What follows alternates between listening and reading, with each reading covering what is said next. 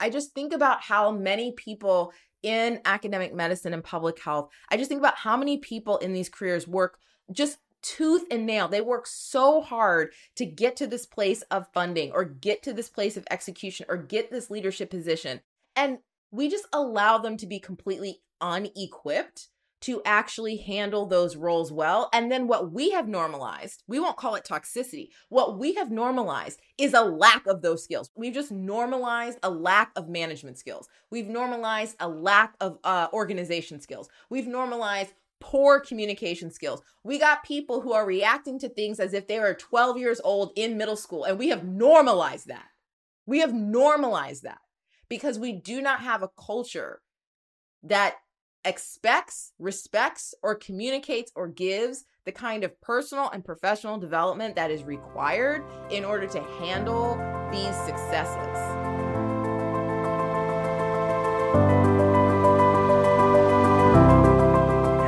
Hello. You are listening to Your Unapologetic Career.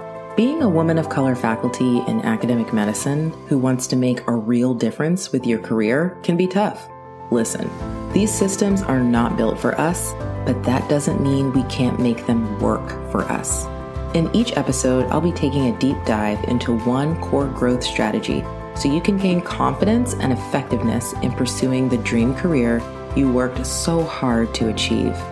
All you have to do is tune in to Your Unapologetic Career with me, your host, Kemi Dole, physician, surgeon, researcher, coach, and career strategist, for an always authentic, sometimes a little raw, but unapologetically empowering word. I keep it real for you because I want you to win.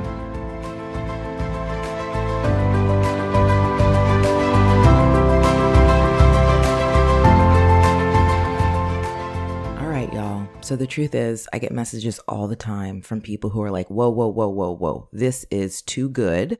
I definitely want to do more. How can I work with you? Like, where is the front door? And so if that's you and you're a woman of color faculty in academic medicine or public health, just keep listening. The question is, are you building the academic career you want or hard at work checking boxes on everyone else's to-do list? A successful career doing the work that you love doesn't mean you have to sacrifice your values, your family, or your joy. Stop trying to be everything to everybody and get to learning the strategies that will 3x your productivity, hone your passions into grant-funded projects, and create the career you worked so hard to achieve. If you have been to every career development or professional development workshop that sounded great, but didn't actually deal with the kind of institutional pressures you face, if you are working hard but somehow stuck in inefficiency, putting everyone else's priorities first, if you spent years training and sacrificing to become academic faculty, and here you are, still working when you don't want to be on the projects you care most about, I'm here to tell you that you can walk away from this institutional mindset forever and take control of your career with clarity and strategy. Every day, I help women of color faculty in academic medicine and public health, like you, reframe and recreate their academic life so that they can channel their ideas, passions, and skills into grant-funded work with institutional support. And that is why this episode is brought to you by Get That Grant, our 6-month comprehensive high-performance coaching program for high-achieving women of color faculty in academic medicine and public health who are ready to reclaim career control and secure grant funding doing the work they love. In Get That Grant, we help you kick imposter syndrome to the curb for good so you lead your career with clarity and confidence. We help you learn productivity and strategy skills for grants and papers to maximize your chances of success without wasting your time, abandoning your passion, or working yourself into the ground. We help you build the foundation for an amazing and fulfilling academic career, changing your life and the lives of everyone your work will touch. Yes, this future is possible for you, and it's waiting on you to take the first step. If you are ready for career success without sacrifice, without suffering, then I encourage you to join our waitlist at kemidole.com/grant. After you join the waitlist, you will be notified when the next Get That Grant cohort will be enrolling. Your application process will include an in-depth career foundations assessment, helping you identify the gaps in your foundation that are holding you back from enjoying the career you worked so hard to achieve. No more secret worrying that the career you really want isn't really possible. This career assessment will show you exactly where you need to focus to level up your experience and your impact. Join the waitlist today to get in line. Visit kemidole.com/grant to sign up. See you soon. Hey y'all, I wanted to hop on today and talk a little bit about some insights I've been thinking about how we can reverse engineer ourselves out of some of the toxic cultural norms that we have in academic medicine and public health. What's up? What's up? If this is the first time you're joining me live, my name is Kemi Dole. I'm a coach and career strategist for women of color faculty in academic medicine and public health. And hi, I'm back. It's been a while. After the 30-day live challenge, your girl took a break. But I'm back, and I don't think this will be very long for two reasons. I have like two hard deadlines. One is that on the hour, my childcare will end, and therefore I'll have small people to take care of. But also on the hour, my like social media app blocker will activate, and so it'll shut me down anyway. So let's do this. I wanted to talk about this. So I'm reading this book. It's called Burn It Down by Maureen Ryan. Power, Complicity, and a Call for Change in Hollywood. Apparently she goes by Mo. Okay, so I was just interested in this book, thinking about like the writer strike and the actor strike and all of that. I think it got me interested. I heard it recommended on some podcasts, and y'all know I'm like a voracious reader, so I always have to be reading something. But first of all, it's really good. And it's essentially like scoping out from the Me Too movement, scoping out from there of like kind of the reckoning of what's really happened, but kind of going beyond some of the toxic culture that's just around sexual harassment and sexual abuse, although that's important, to like a larger culture that is really based in like exploitation and abuse, like writ large. Anyway, a few things to know about this book. One, it is very well written. I love a well-written book. This one, extremely well written. Number two, this woman is resourced out the ass. Okay. Like when I talk about receipts upon receipts upon receipts, I also love that. And the third thing is that this book is like tea, like the way that the name dropping situation, the like, oh no, we are going to talk about who I am talking about. Like there are some things that she keeps anonymous, but so much of this is like, no, we're going to name names. We're going to talk about dates. So if you want a book where you're like, wait, she did what? Wait, like who did when? This is the book for you.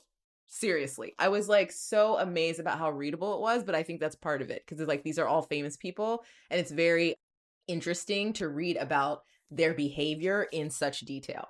Okay. Anyway, so one of the main points of this book, which she makes a great case for, is that it's not just that there are these like toxic people in Hollywood. It's like the first issue is that one, there are these toxic people that are like allowed to be toxic. And they're allowed to be toxic because we say things like, well, it's kind of like it's thought to be, it's worth it, right? It's like, it's worth the fact that this person is abusive, mean, exploitative because they produce great work, basically. And like, that's kind of like the first level of like, that is not great that we continue to tolerate those kinds of people. You're starting to see how this is going to come into academic medicine, hopefully. But the second thing, the bigger argument that she makes, which I was so compelled by, which is why I'm talking to you right now, is that it's not just that we tolerate toxic people because we're like, well, you know, look at this. We got a Best Picture Oscar winner out of this person. It's worth it. It's that at this point, Hollywood has created this narrative that in order to have great creative things, in order to make great art, you have to have that toxicity. So she really lays out this beautiful argument, again, well evidenced, well sourced, about how it's not just that we're tolerating these kind of negative behaviors.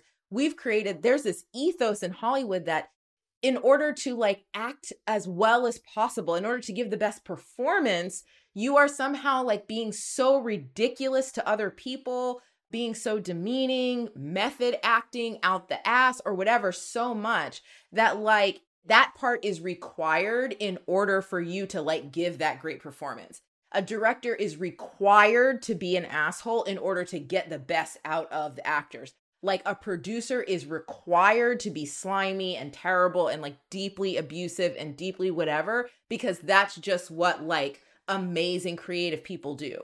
And so it really is just feeding into this evil genius. But I think her distinction there is really important, because what it means is that it's not just that we happen to tolerate people who happen to be toxic and great. It's that we have conflated the definition of great with this toxic behavior. We've decided that those things go together.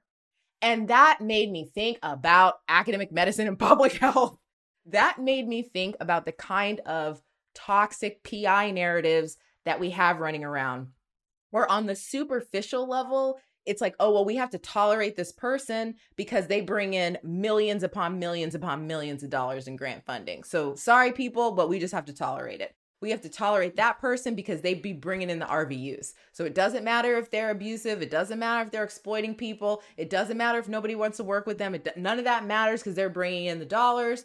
That's the end. So to me, that's like the superficial level that exists here in academic medicine and public health. But then if we go deeper, just like she did, we have to really start to question, why are we so comfortable with this idea of the evil genius? Why do we believe like, oh, once you get to a certain level, once you're a PI of multi-million-dollar grants, once you're leading all of these people, you will just adopt some of these behaviors too, because this is just how it is.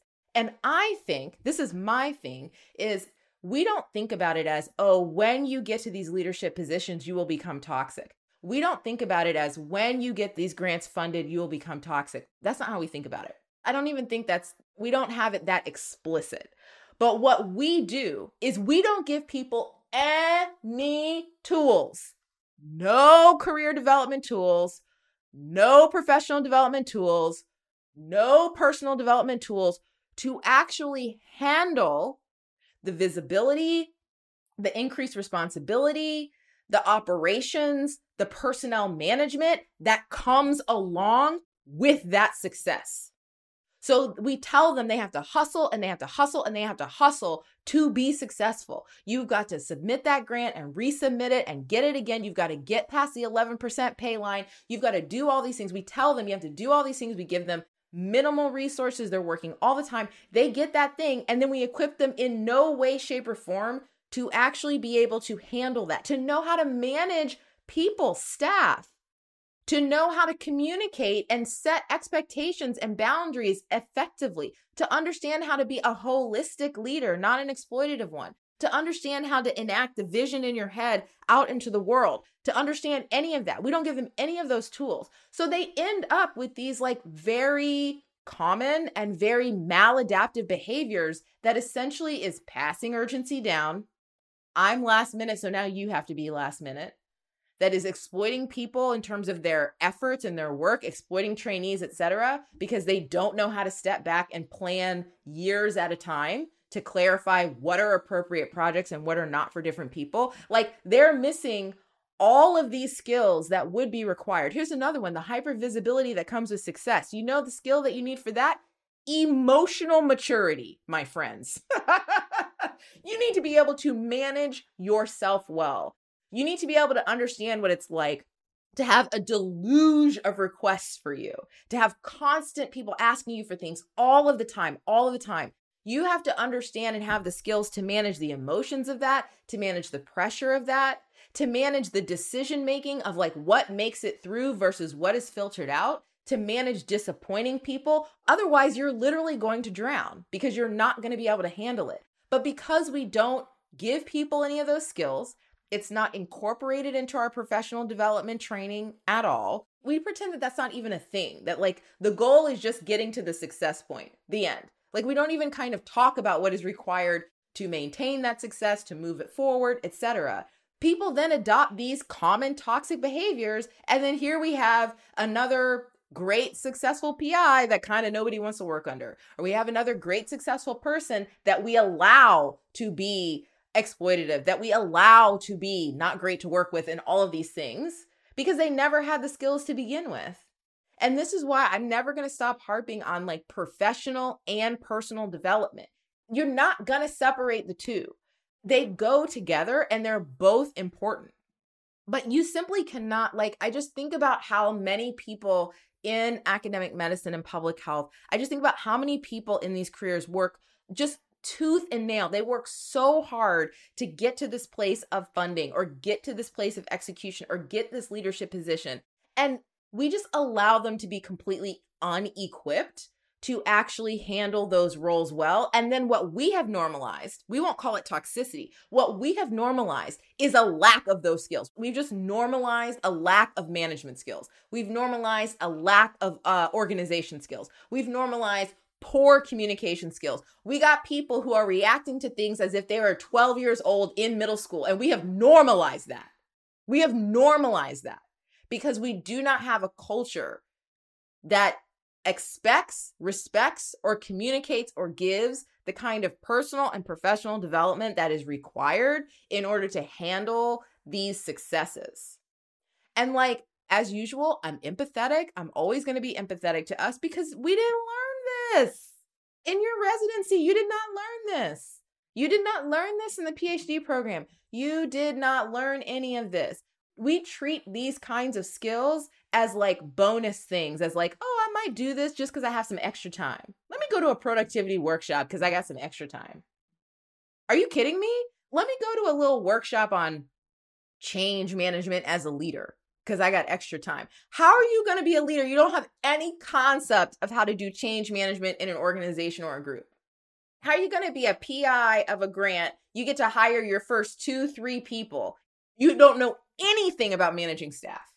In fact, the only lessons that you're bringing into that are the lessons of the hierarchical clinical structures that you spent 80 plus hours a week working within. And now you're trying to manage staff who have reasonable hours and time and expectations.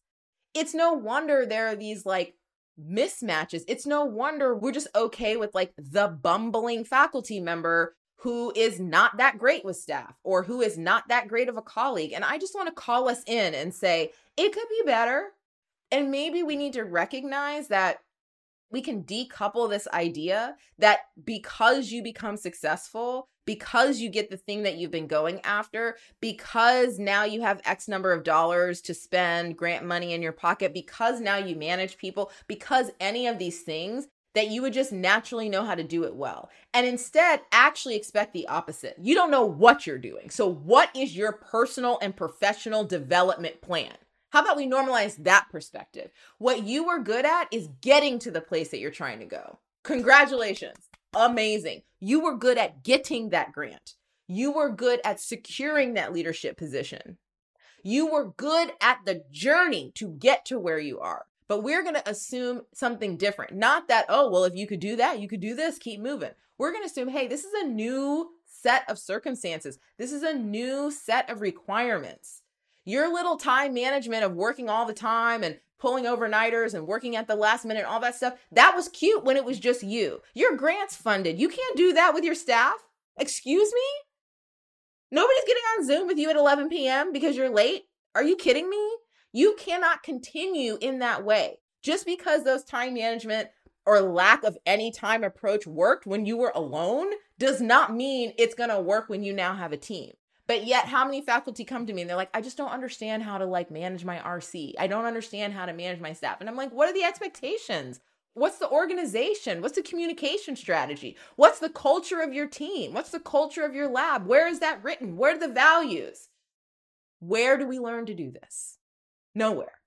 So it's understandable that we have then created this almost avatar, of the faculty PI member, which really annoys me, of almost being like, oh, you're a genius, but you're also inept, like the great faculty member who can get the grants, but basically is like completely useless in all other ways. That's like bullshit created, y'all. Like it's constructed and we don't have to normalize it. And also, this is where I'm going to be a little prickly. Also, if you're somebody who's come into those levels of successes and you haven't engaged in any meaningful professional development and career development and personal development, y'all got to manage your emotions. If you haven't done all of that, I'm going to ask you, let's not be comfortable. Let's not be comfortable in the norm of not knowing how to manage people well, of not treating people well, of not communicating well, of passive aggressive emails because you don't know how to address conflict directly but respectfully. of having people stressed all out everything because you cannot manage things on time and you can't turn anything in on time. Let's not normalize that and say, well, this is just what comes with the territory. Let's acknowledge I am missing skills that I can close that gap. That's actually what's possible for me. Success does not have to equal this kind of behavior or just accepting this kind of behavior from myself or others. I think it will do us all a service. It truly will. And that's what I wanted to share. And that's what I got out of this book. There are a lot of similarities here. I thought there's like so much hierarchy in this world, and there's so much hierarchy in the way that we train and come up in academics. And it really resonated in many ways.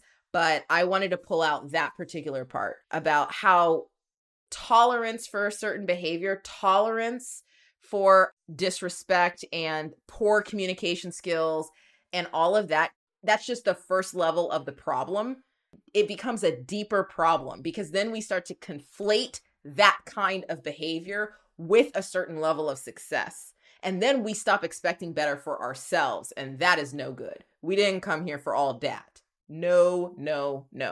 And so, I don't know. I just wanted to share that with y'all because I think we can all learn lessons from this. And I'm really tired of a lot of things, but I will say it is incredible to me how many coaching conversations and just conversations with colleagues basically get down to like the main point of it is how do I navigate around this person who like cannot communicate well and or does not do what they say they do. Like literally at the core of it, it's literally that. And I'm sitting here like, are we adults? But that's the problem. That's where we've gotten to. People with an immense amount of power, people in important positions, maybe even yourself, who do not have a match for the personal and professional development skills required to do that role well. And with that, I will close as I'm coming up on my time. I'm so curious as to your thoughts about this. If you read this book, Burn It Down, hit me up. I'm so curious as to what you think about it. I love a book that's like gossipy, but also facts. You know what I mean? It's like the perfect combination. And I think it would probably resonate with people in a lot of different industries, but that's my take on it in terms of ours. All right, y'all. I love y'all so much. This was super fun and quick. Hit me up on Facebook, Instagram, Twitter. Well, I'm going to keep calling it Twitter. Threads, all of the things with your thoughts. And I hope you have a wonderful week. Take care. Bye. Thank you so much for listening with me today. I appreciate your time as I know it's so valuable. I hope this episode was helpful to you, and I hope you feel energized to go out and claim your unapologetic career. See you soon.